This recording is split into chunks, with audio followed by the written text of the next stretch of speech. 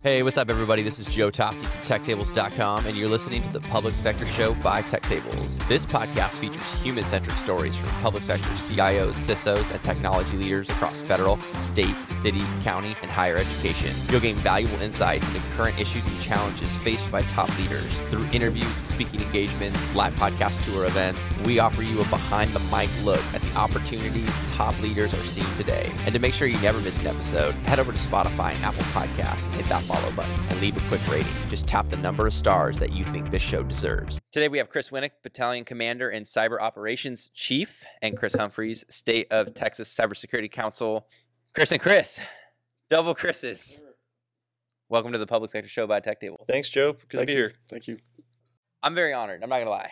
I'm going to even put this down. So this is the audible, right? I love this. So I had the honor of interviewing Chris on stage at Austin City Limits in 2001. And if you don't have, you must go listen to that episode. It was just so good. Chris has got a really big heart, which is why we just really connect. And then I had the opportunity to speak at Camp Mabry. Yes, you did. You killed it, too. Which I had I was really nervous because I went after Mandy Crawford. And so I was like, yeah, you got to give me the last one, the last speaking slot. But it was great. And we spoke on the dark side of ego. Yeah. And you... big sports fan, and so we had Michael Jordan photos and analogies and all that kind of stuff. But humility is just like a fantastic trait, and it's a core trait across whether it's the Navy or the Army, and because you put the mission first, right? So, anyways, that's my background context. And then actually, other Chris Humphreys actually spoke too, and we were able to connect afterwards. And Chris is a really smart guy. He is a lot smarter than me. So we are actually kind of spitballing right now, like a cybersecurity podcast, right? It's happening. It's got to happen. It's got to happen. It's happening. Yeah. We're going to get Matthew McConaughey on? I can just give him a call. Yeah. So if that happens, I'm going to be on that podcast. We should get Willie Nelson while we still have time. Yeah. So anyways, Chris Winnick, let's start off with you. This is your second Tech Tables live podcaster event. You were first on the podcast at ACL just after you returned from duty overseas in Kuwait. You said it was kind of like last night, you were like, it was kind of like a vacation in the Middle East. It was, because after going to Iraq and Afghanistan, doing combat operations, getting to travel around the Middle East and go to different countries and working with the partners there and doing security cooperation activities and providing tactical communications for the 36th Infantry Division. I got to see the Middle East as it is. It's peaceful, prosperous nations that are all doing fantastic, and it was just it was a nice change. It was like a kind of a victory lap, I guess, although things are definitely volatile still over there and there's a lot of stuff going on, but it was just nice to be able to see some of the nice features of that region since I've been such a big part of my life. Yeah. One of the things I was listening back to the podcast you said was you're heavy into cybersecurity. And you were talking about the story you told was there were people shooting at you and you still had to also manage cybersecurity, which I was like, that is not a normal day for a CISO, right? You're like, no. So I think that at the time, I think it is. And it may not be like bullets or mortar rounds and rockets in my case, but I think people are coming under the realization now, Joe, in this day and age that it may not be through conventional weapons, but we are constantly under attack by people out there, near peer, other countries that are in competition with the United States. And there's this term called hybrid warfare, gray space warfare, that we all own equities in those as public sector for sure, critical infrastructure, private sector. They don't see green or blue or white systems. They see the U.S. interests, and that's what they're targeting. And we're all potential targets. And I think people are coming to the realization of that. Certainly in the Department of Defense, they're reorganizing to meet this new threat. And I think talking about the cloud migration that a lot of our speakers have talked about today, that we're all kind of going through that together, data migration and security are all going to be significant challenges as we migrate our information into the cloud and protect it. Yeah, no, that's great. Chris Humphreys, I know, the two Chris's. You're a former pro soccer player, which is awesome. This is kind of the athlete we kind of connect on. Also former military, so you two kind of speak the same language. Give us, for those who don't know you, give us a little bit of background and kind of why you care about cyber so much.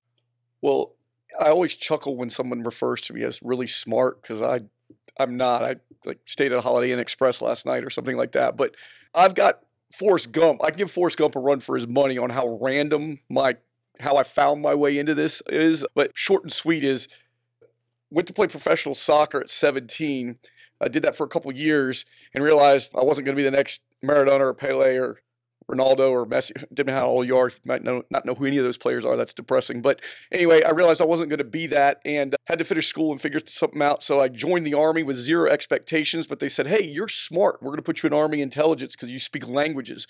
I'd played in several Central and South American countries and spoke Spanish. I was like, sure. And lo and behold, me into signals intelligence and counterintelligence and all this stuff. And then in 2004, this small little agency called the Department of Homeland Security was just starting. And General Dynamics literally said to me, Humphreys, we've got this thing called critical infrastructure protection. We don't really know what it is, but you want to run it? I go, I can say those 3 words. It sounds cool. Let's do it. And so those 4 years of cutting my teeth at every 3-letter agency, from doing research and technology protection to cyber to critical infrastructure protection, landed me back in Austin in 2008. But thank God I read the job requisition, because it was cybersecurity engineer. I'm not an engineer, but it was the role was to be the first regulator for all the NERC SIP standards for utilities, the cybersecurity framework that they have. So I was the first regulator here in Texas to audit everybody in the ERCOT region in Texas, and then chaired working groups to figure all that out. And first time I saw something that had such a punitive model where it's $1 million a day per penalty, so you're beating people with a stick. So I've realized, well, gosh, I could be like one of those tax advisors on the commercials that say, if you get in trouble with the IRS, call me. So 13 years ago, I started my own firm, and that's evolved into other industry sectors. And I was appointed through Governor Abbott's office when he was the Attorney General, led the appointment for me to the Cyber Council, where I'm the public health sector rep and the utilities rep. And I just say, and simply put, my gift is to be able to speak to people at a 3rd grade level without making them feel stupid. And that's extremely valuable in something like cybersecurity and emerging tech and things like that. Why do you need it? What's the big bang for the buck? What risk is this going to mitigate? And your engineer that's been complaining for years that he's overworked and doesn't have the resources he needs is because he can't explain it in a way that is tangible. So I'm kind of that mediary. I call myself a synergist, a regulatory cybersecurity and technology synergist, because those are the 3-legged stools that I kind of navigate in between. But yeah, that's very random. I still chuckle when people say, you're smart. I'm like, yeah, I know. I don't know how I got here. I use similar language when I was like, I'm chuckling that I was standing up at Camp Mabry, and I'm like, these people are all staring at me right now. All in outfit too. It was crazy. So yeah, I feel the same way. Super random. I'm a high school coach who picked up a mic, and here we are a couple years later.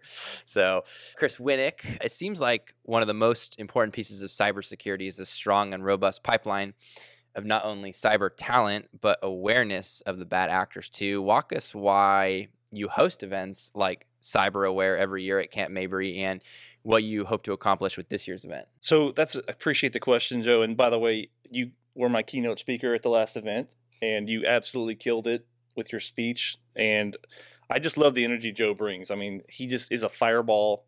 And I'm going to brag about you just for a second. But I was talking earlier, like, you're bringing like recognition and making public sector leaders in tech doing such innovations. You actually take the time and make people feel like appreciated and supported, and like celebrities, even for a brief moment before we all go back to fight for resources, do what we're doing. So I really appreciate what you're doing here. And yeah, definitely. So I'd love to see the brand expanding. I heard you started some new things. I was kind of eavesdropping on your stuff yesterday. So that being said, I can't believe you're having me back again. Yes. So I appreciate it. The reason why we meet and talk still is because of relationships. And I think I'm a National Guard soldier. I'm a citizen of Texas.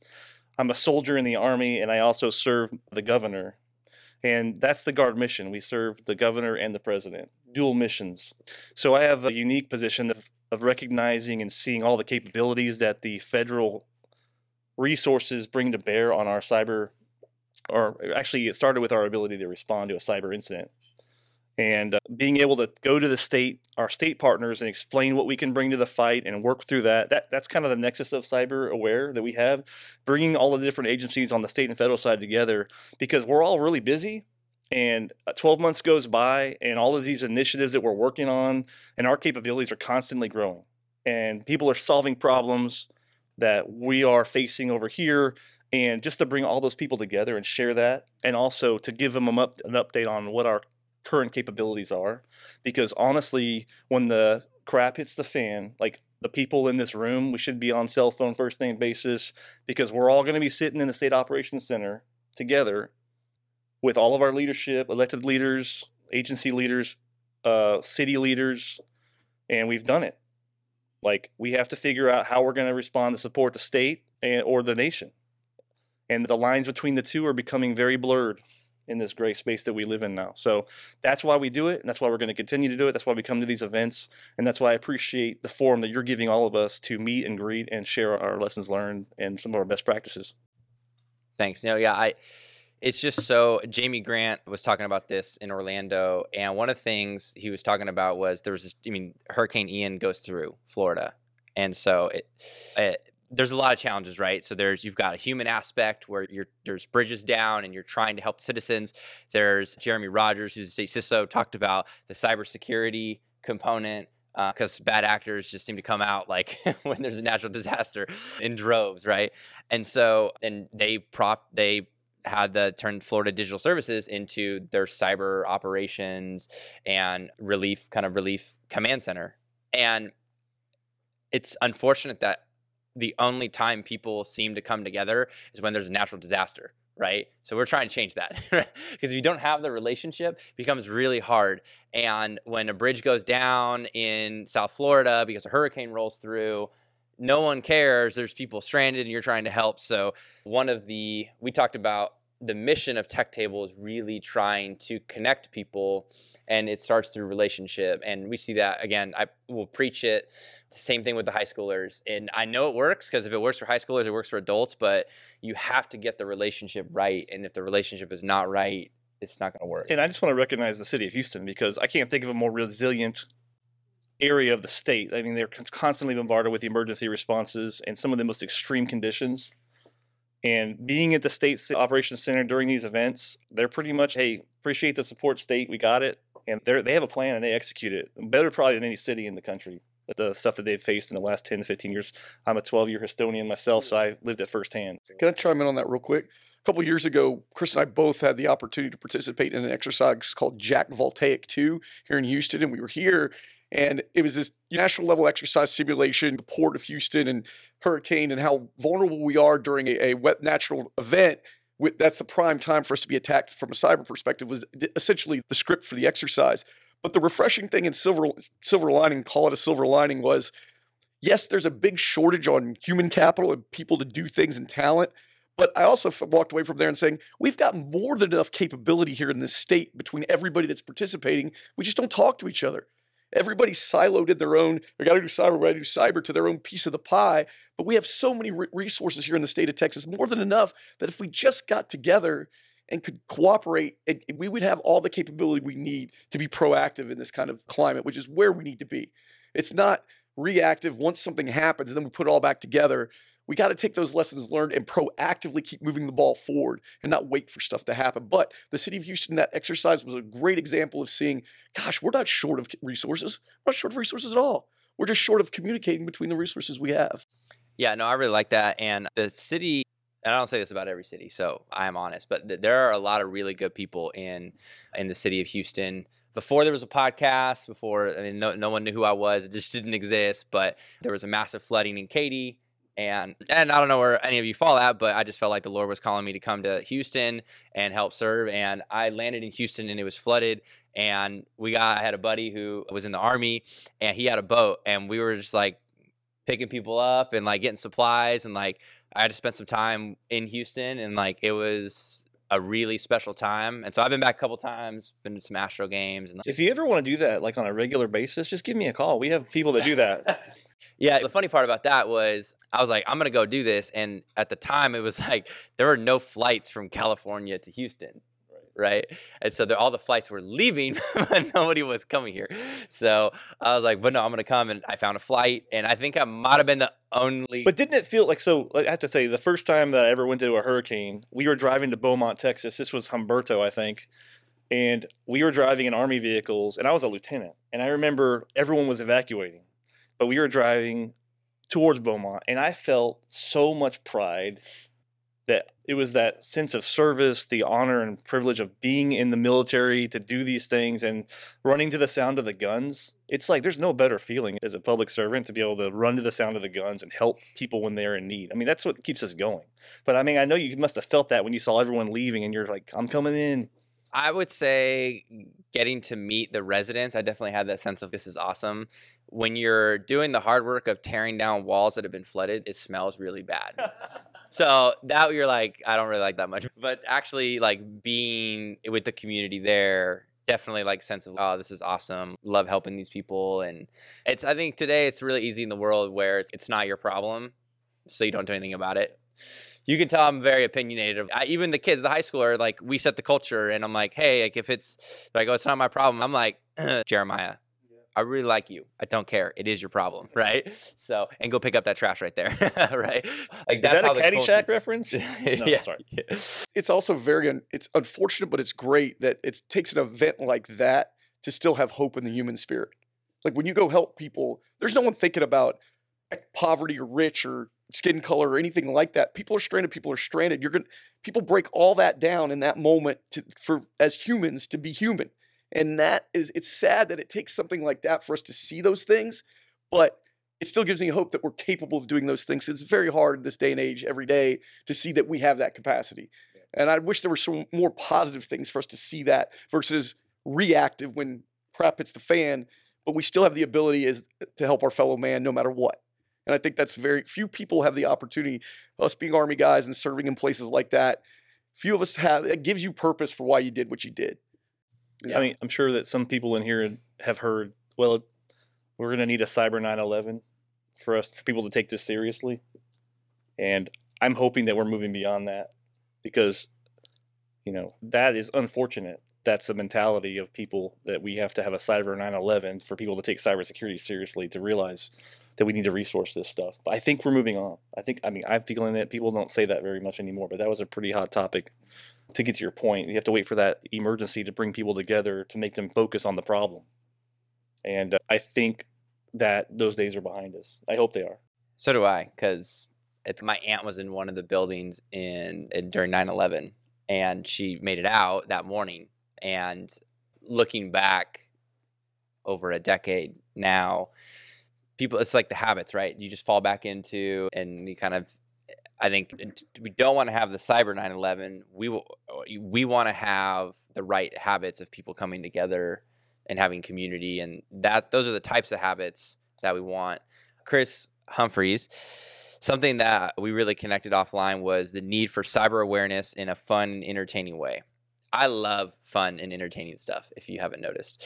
At the Phoenix Live podcast tour, I spoke with Tim Romer, who's in here, who said that people are always the weakest link when it comes to cybersecurity. I am the weakest link. I like to think, actually, and this is probably my ego, if I was going to confess, like I feel like I'm pretty good. You're not going to get me because I grew up in Craigslist, like when it was like just starting. And I was buying and selling stuff on Craigslist, and you start to see the scammers on Craigslist, right? And so now I'm like that was like the genesis of. Now I'm always coaching Jamie. I'm like, hey. So you were a Craigslist influencer? No, I was trying not to get scammed on. So yeah, but anyways, that was a super random tangent. But we're always the weakest link, and I kind of have the mindset of I don't really trust when emails come in and it's Accenture and I'm like clicking because I want to know, is this a real email? Right, Max? What?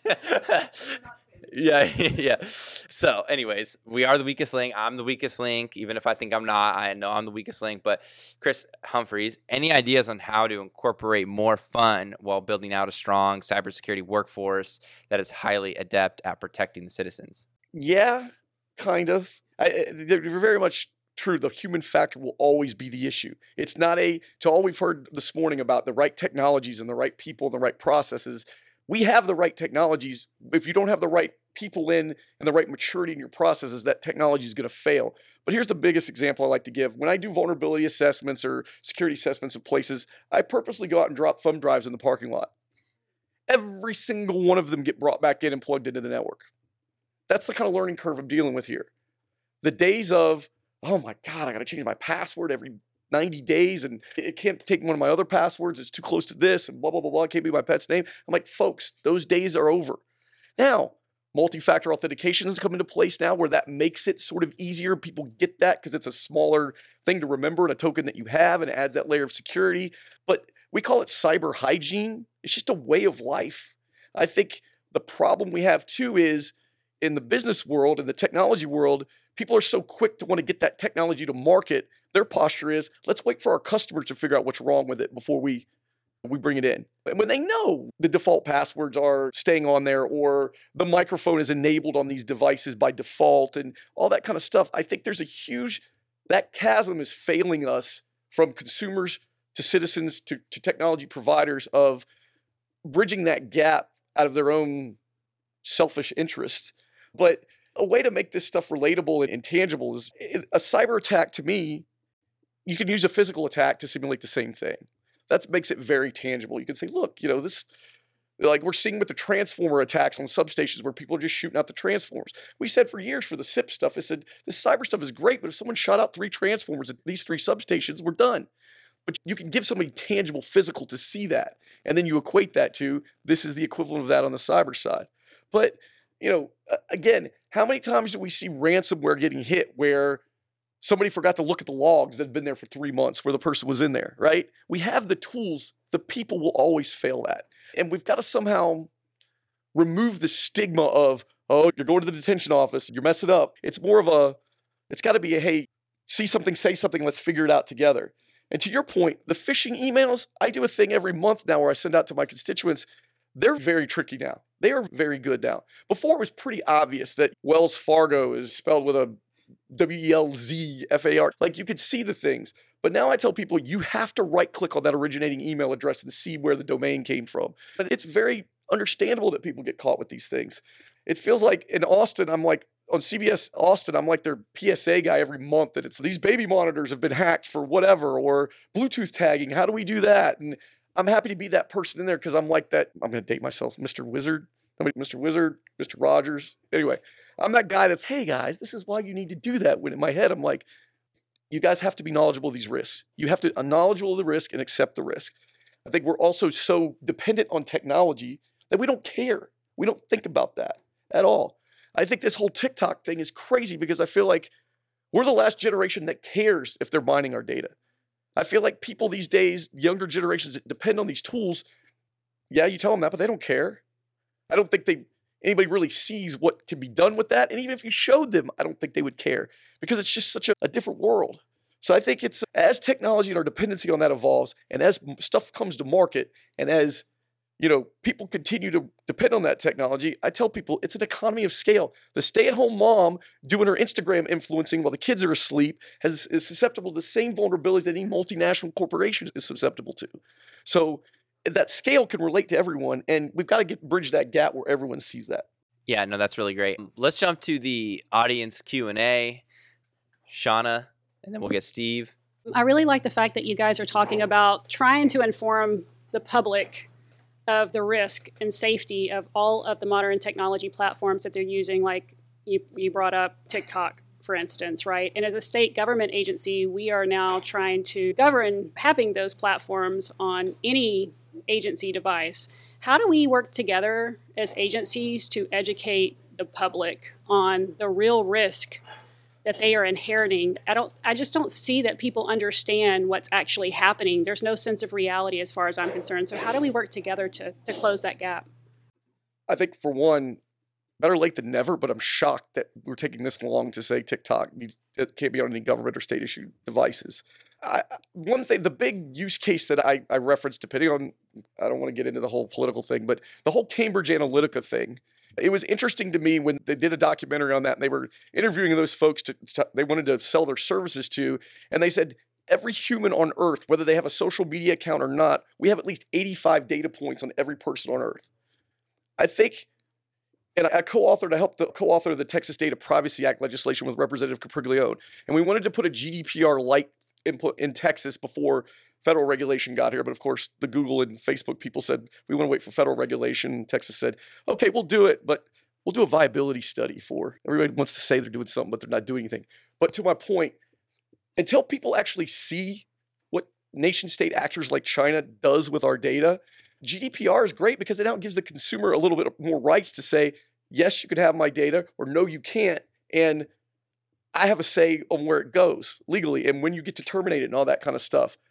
I think until people start really caring and seeing the damage that's done, when people hear on the news, there was a data breach and X amount of social security numbers were compromised.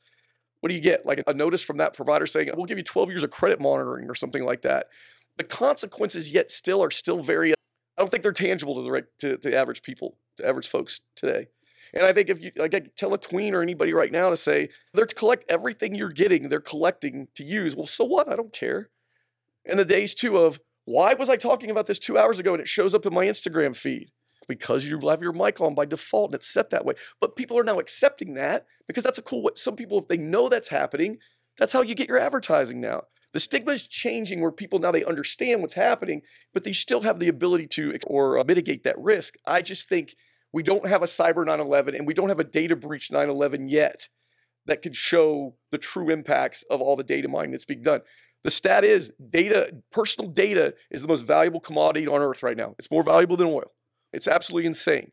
So when you tell people that should resonate somewhat, but you're not going to fill your car with data people don't have that tangible example. And I think until we do, and people understand that, I think that's the battle we're going to continue to fight. I think to answer the question about what can we do, I know, so we both serve on the Cybersecurity Council. That's how I met him. We're kind of the odd couple, right? But he's got the energy, and he says what he means, and he means what he says. But with the State Cybersecurity Council, we've talked about education initiatives. Those recommendations go to legislation every 2 years. We have a task force we've set up, and right there in your building on the 13th floor, I think. Well, that's anyway.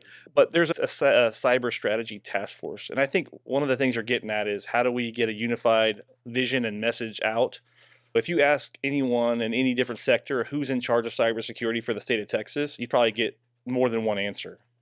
And I'm not implying that there's not a designated authority for that. I'm just saying that it's confusing who is driving the narrative and who's responsible for the training.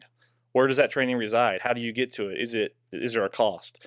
And I think those are the types of strategy issues that we need leaders like you and other people who can bring value to that discussion, because everyone on that council is just industry, private, state agency leaders that are just trying to figure this out.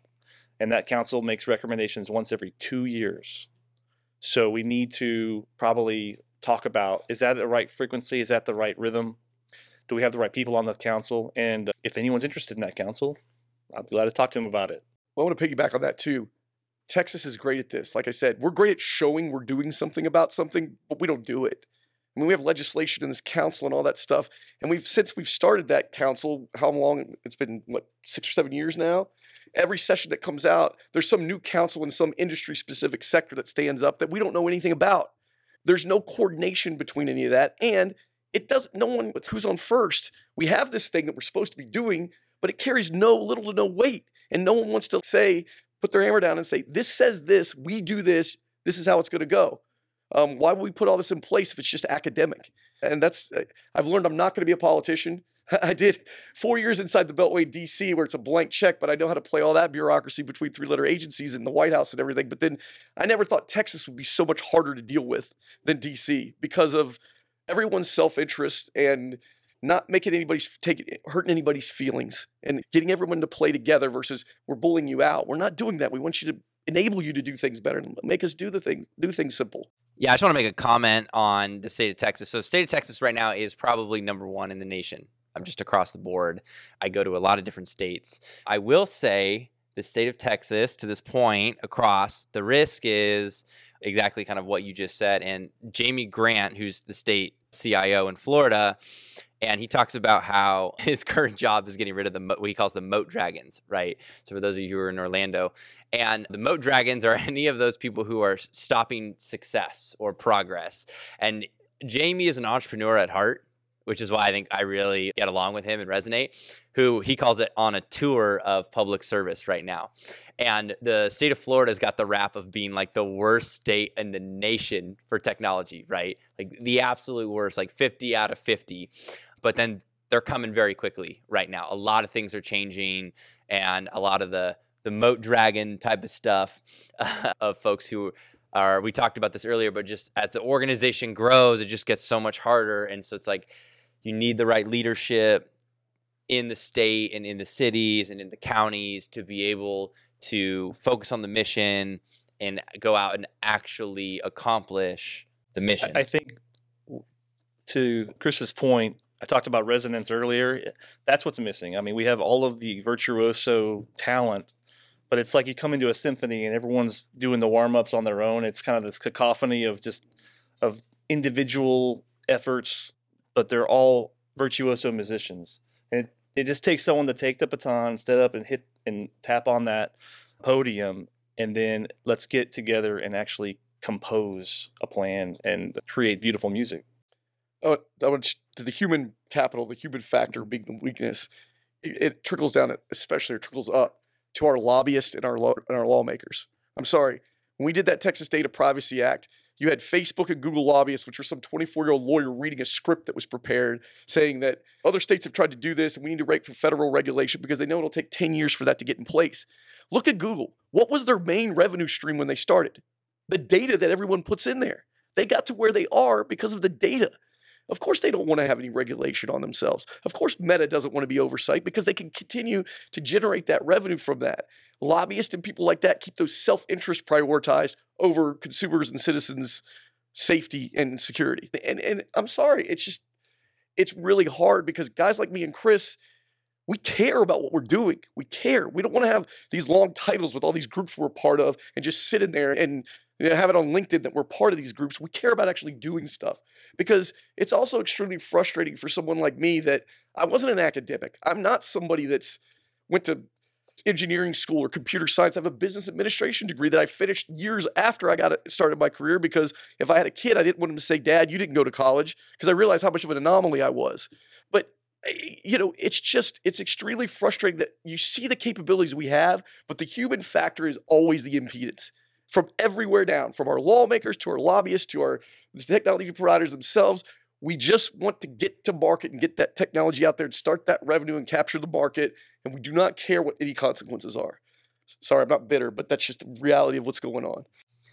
I'm just going to bundle what you said, care about the mission, and you can start to, that's like how you're going to change that. Steve, you got a question? Oh, Steve Bell with Sentinel One.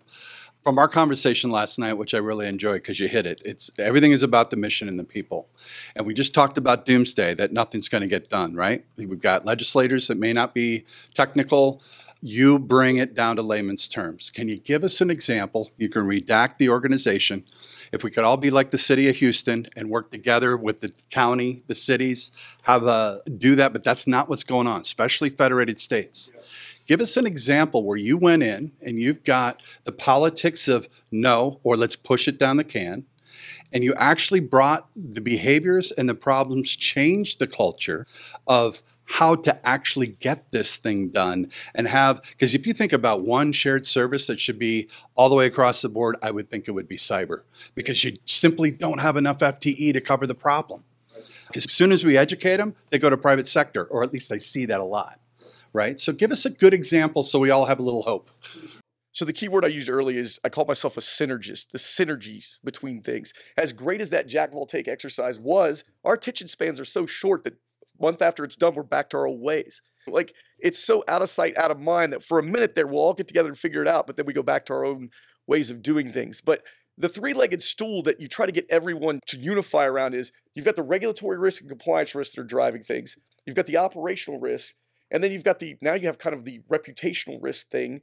But I asked earlier, do you have your lawyers writing processes? Because I go to entities where they're so paranoid about compliance and reputational risk, they literally have lawyers writing engineering processes, which is completely ridiculous. I'm a counterintelligence guy, and Chris could attest to this. The way I simplify counterintelligence is getting people to do stuff for you without them knowing they're doing it. So the utopia I try to sell people on in those kinds of instances are, hey guys, if you own your processes and do these things right, that bake in whatever regulatory or legislative mandates you have that produce those natural byproducts, but you own that process, you'll never hear from compliance ever. And then I make compliance job extremely easy. It's getting those, to be honest, I'll say it this way. By the time it gets to the legislative floor or anything like that, they said the Russians and Chinese are here. We got to do something. Welcome to the party, pal. Where have you been? It's too late by then. It really is. That's like the last thing that we get to finally, which is unfortunate, and it precipitates that reactive versus proactive model.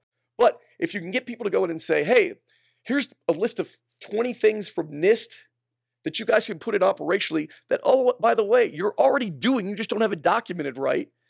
Those things will keep you ahead of your regulatory model. It'll handle these legislative things, and you're being secure by operationally owning it. Those are the things the carrot that I have to put in front of everybody's face.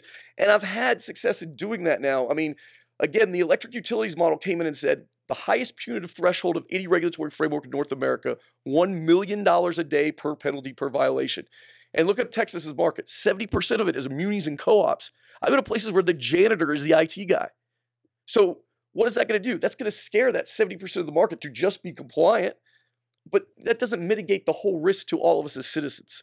So being able to kind of sell to each department on how this is going to work together and stroking their egos, like you talked about at Camp Mayberry, Joe, is the name of the game. Kill them with kindness. So I want to share a example of where I've seen it come together, and this happened after an incident. It was Jackson County Judge Jill Sklar. She got hit with a ransomware. She called the governor, asked for support. We worked with our state partners. First time ever we deployed green suit cyber forces to an entity within Texas and helped them recover from this ransomware. It took about 3 weeks, and we helped them get on the right footing and establish their path to better cyber hygiene. And we were talking about that and kind of going about, hey, lessons learned, talking with some key stakeholders with the TDM and DIR and these different agencies responsible for these things. And within the next 30 to 45 days, Texas got hit in 2018 or 19, I think, with a statewide ransomware attack. And we used all of those lessons learned in those relationships. And we were able to respond, I think, to 17 different locations. And within, I think, 2 weeks, we had gotten everyone back to initial operating capacity to where their core functions had been restored and they were able to conduct their city's business. And there's a lot of lessons learned after that too. The one thing that I think that we left on the table was capabilities of the city of Houston, the city of San Antonio, all these other things, because those relationships and those trust relationships of what they have to bring, how they would bring them to bear, those didn't happen then. And that's probably the next step in our maturation, to bring in all the capabilities that you have, ma'am, and all the capabilities of the different major players in the state, and be prepared for the next or the first Cyber 9/11. I think they've already had a Cyber 9/11, right? I mean, we've had some major cyber incidents. It's just amazing how kind of in the blitz, people just get used to the current environment and they get used to the new threats. And like you're talking about, You're right. And that's a great point. We have to fight the younger generation to explain why this is not the new normal, to have people stealing your data and using it. That's not right. We have to fight against that. And I'll shift to something positive for once. I won't be negative the whole time. I'm positive, right? A realist is a pessimist with experience? Is that the whole thing? Anyway, I have no experience. The weird kind of good thing to take away from these events that we've had is it's no longer hypothetical or theoretical. We now have the data sets to show this actually happened, and here's what happened, and here's what we had to do. Whereas 10 years ago, we had to say, guys, this could happen. This is probably happening. This is what the potential for this could be.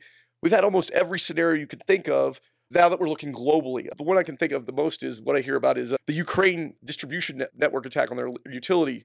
Every year at Christmas, they got hit with this same black energy kit that anybody, my mother could download that kit and install ransomware on something. That's how easy it is. But the stigma was, oh, that's the Ukraine. Our grid's much more. It's the same thing. And distribution isn't even covered by the cybersecurity standards now in NERC. The NERC framework too. We can't adopt cloud yet still fully and be compliant. When these 70% of the market, they're dying for cloud services because they can't have the resources and FTEs. They can't hire the people. They need it. I got to call them out. I'm waiting for the positive. But the positive was, the thing I'm trying to say is, the positive is we have the data sets to show what happens here. And these small to medium-sized utilities that wouldn't stick their neck out before out of fear of compliance are now saying, you know what, compliance is now third or fourth down on my risk. I'm gonna adopt this whether they tell me or not, because I'll go to the mat with them and a lot of legal fees and all that crap. But the first guy over the wall is always the one bloodiest. But it's getting to the point where we have the data, people can see what's happening, and so people are more likely to take a proactive approach now than they were before. I agree with that. But we also shouldn't be the first. We shouldn't be reading in the Austin American Statesman when there's a ransomware attack in your sector. That's always pretty annoying too. So there you go. That's positive. I feel like a kid holding a Roman candle. That's my positive. That's my positive note. We're all doomed. It's all over. No, it's fine. Don't forget how to do. I was the last Morse code class in the Army, by the way. Well, let's thank Chris and Chris for coming on the podcast. Hey, what's up, everybody? This is Joe Tossi from TechTables.com, and you're listening to the Public Sector Show by Tech Tables. This podcast features human-centric stories from public sector CIOs, CISOs, and technology leaders across federal, state, city, county, and higher education. You'll gain valuable insights into current issues and challenges faced by top leaders. Through interviews, speaking engagements, live podcast tour events, we offer you a behind-the-mic look at the opportunities top leaders are seeing today. And to make sure you never miss an episode, head over to Spotify and Apple Podcasts and hit that follow button and leave a quick rating. Just tap the number of stars that you think this show deserves.